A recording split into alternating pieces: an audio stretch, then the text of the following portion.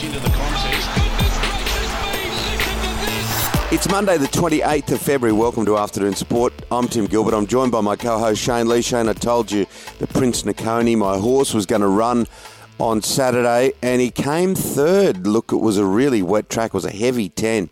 So I was surprised. So is that good? So what does that mean now, Timmy, prize money-wise? Is it making you a few bucks? Yeah, well, he's paying for himself. As I said, I don't have a lot of Prince of any horse I've ever owned. I've only bought a small share. But these days, if they do win or come third or have some placings, you can get to that point where you pay for yourself and you win a bit. So he's won. He won one, and came third. So he's doing well. He's going out to the Spelling Paddock, but we'll watch his progress with interest. Mate, what's the line in the song? Now you got your money for nothing, your chicks for free, hey? Don't think that's the case. Today on the show, we're going to have a look at the Australian cricket team. They're off to Pakistan. They left on Saturday. Usman Khawaja, the toughest call of his career, and an enormous reaction in the sporting world to what's going on in the Ukraine.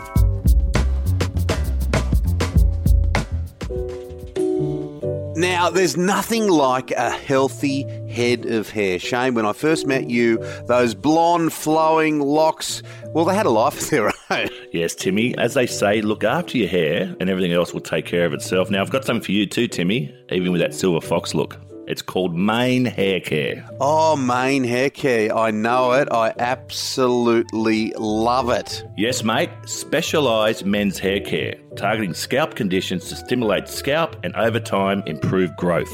Oh, it's a fantastic product. It really is. I also note that it's all Australian, fully organic ingredients, Shane. Yep. Not only will you look good, but the scent is just wonderful. Mane Hair Care. I'm going to get it on today. And that's spelled M-A-N-E, manehaircare.com.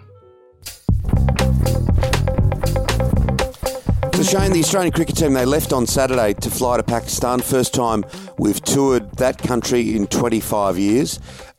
Interesting stories in and around it. Pat Cummins has made a decision on the one-day series, which is interesting. Very interesting, isn't it? It's we're playing in a very, very different time now. There was a time when playing for your country meant everything, but they are now going to rest themselves for the one-day series in Pakistan due to, I suppose, look at their overall schedule and being rested up for the IPL, which is not playing for Australia. It's playing in the Indian Premier League. So I suppose they're looking from a maintenance perspective to give Cummins, Warner and Mitchell Starc the right amount of rest so they can play all the Australian games throughout the year when they're available. So, yeah, it's not putting much value on this one-day series against Pakistan, that's for sure, when the Cummins, Warner and Mitchell Starc are not playing just because they want to feel free and fit for the IPL. Yeah, it is a new world, though, isn't it? It's the way it's moving. And Usman Khawaja, he's expanding his family. He is, mate. He's pulled out of his Thunder contract, and rightly so. There's nothing more important than being there for the birth of your child.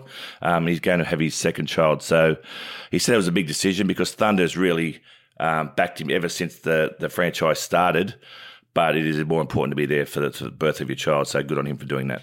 And Rod Marsh in the fight of his life, we sort of broke this story or talked about this story last week when it happened, and he continues to be in ICU up there in Queensland.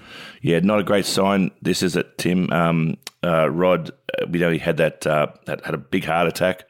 He's still in intensive care, as you said, in an induced coma. So.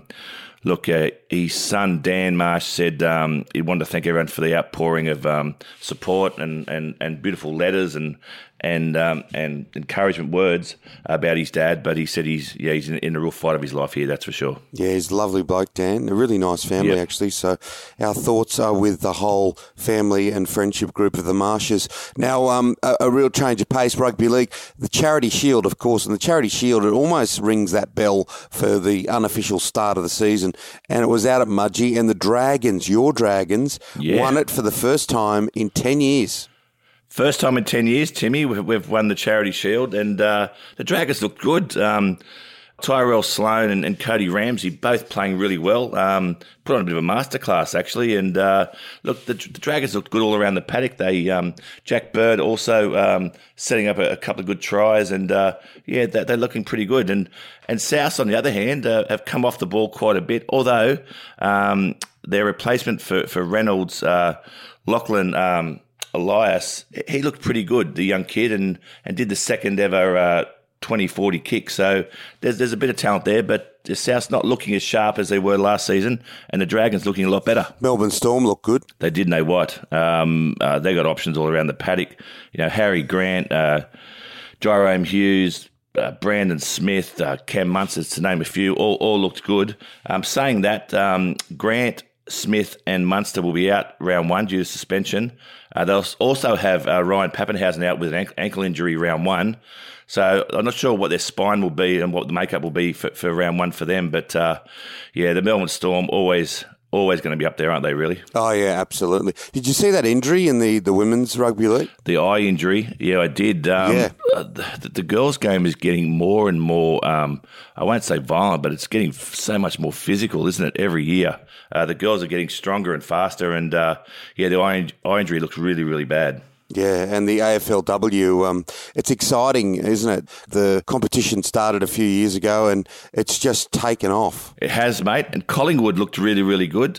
They put on their highest score in history for the women, 66-41, beating the Western Bulldogs.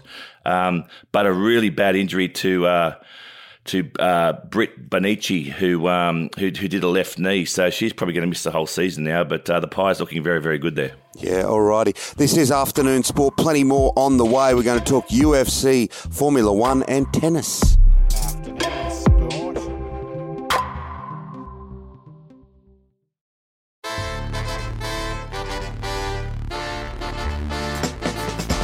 Shane, the impact on the sporting world has been quite extraordinary with the events of Ukraine, starting in tennis and Danyana Yastremska.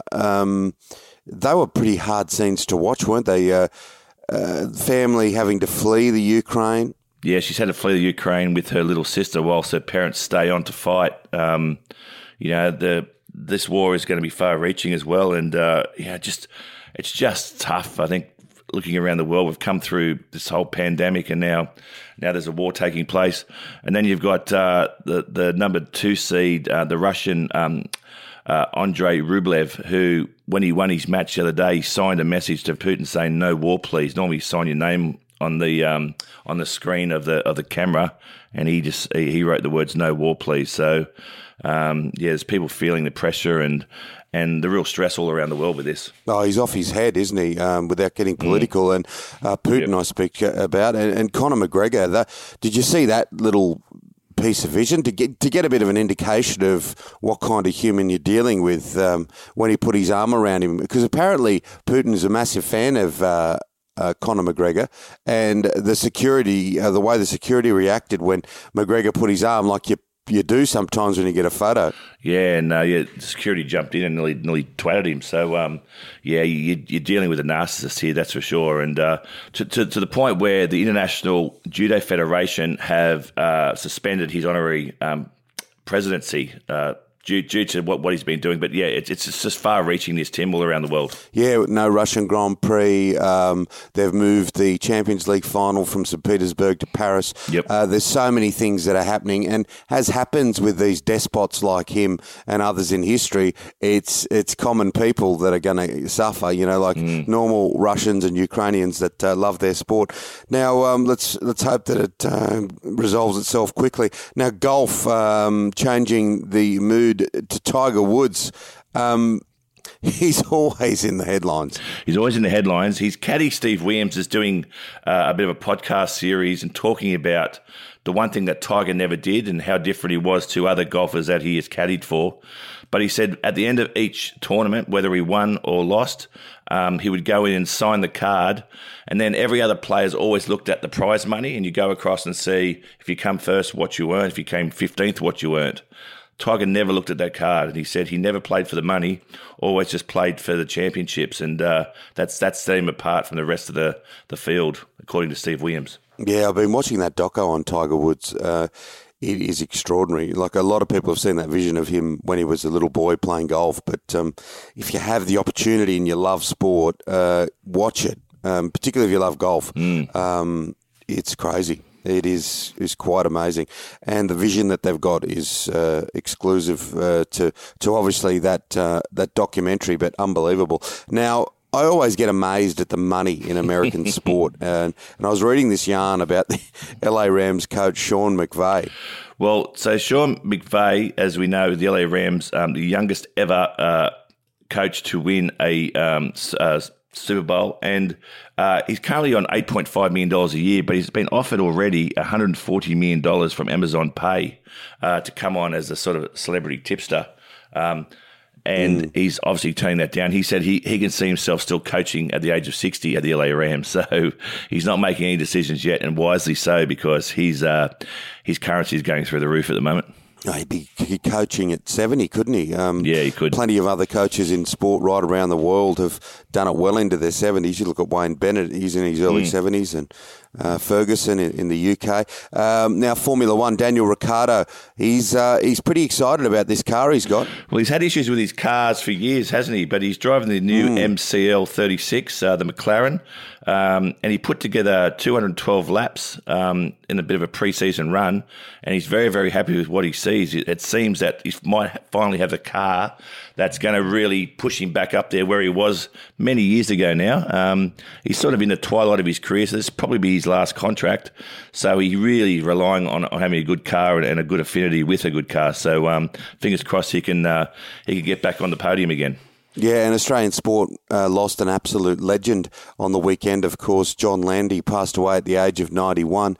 And although you and I weren't around, those images, we've all seen them over the years of the Australian Championships of 1956, when his opponent, Ron Clark, fell and John Landy went back, picked him up so he could continue to run, and then still went on to win the race. It was a remarkable act of sportsmanship. What wasn't it like? And I remember seeing footage of him actually going back and picking up Ron Clark. I didn't realise that he actually still won the race, which is an amazing feat. I don't know how the other guys must have felt in that race if some guy stops midway through to pick up his mate and then still runs you down towards the end. But it just goes to show he was the second guy ever to run sub 4 minute mile, and a real legend of the sport. And it just goes to show that sometimes a good act of kindness can transcend any sporting event. Oh, absolutely. And, he was the second man after Roger Bannister. And after that, they just ticked over everywhere. It's amazing when a record gets broken once.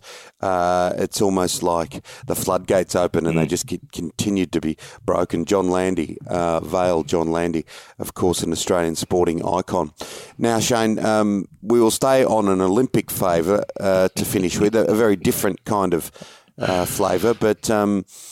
it was in Wollongong on a nice little morning that Shane Lee put on some very tight clothing to celebrate his Olympic moment. I did, mate, and I have told the story before that I was lucky enough to be asked to run a leg of the 2000 Olympics torch through my hometown of Wollongong, and I did that. What I didn't mention last time is that I was living at the time with my flatmate, was a guy called Chris Muldoon, and Chris is cheeky little 5'6" PR guy. The invitation came in the post, and I was away playing cricket at the time, and Chris actually collected it and said, Shane, are you going to be running the Olympic torch on this date? But he put in, they had a request on what size clothing, and Chris thought it'd be funny to order me extra small shorts and shirt. And he reckons that I was like a hot dog skin running through Wollongong. So it might have been my fastest leg, but I tell you what, those clothes were tight. But I've still got them here today. I might take a picture and send them to you. I'll put up on I'm at Lunch with Lee, the Instagram site. But yeah, Chris got me a good one there, that's for sure. The tight gear, the only thing missing that day in Wollongong were the leg warmers. That's it for Afternoon Sport today. Make sure you hit follow or subscribe wherever you listen. Big thank you to our sponsors. Yeah, fantastic sponsors in Mane Haircare. That's MANE, manehaircare.com. And of course, our wonderful producer, Dan McHugh. We are back tomorrow with your daily dose of sport. We'll see you then, guys. Take care.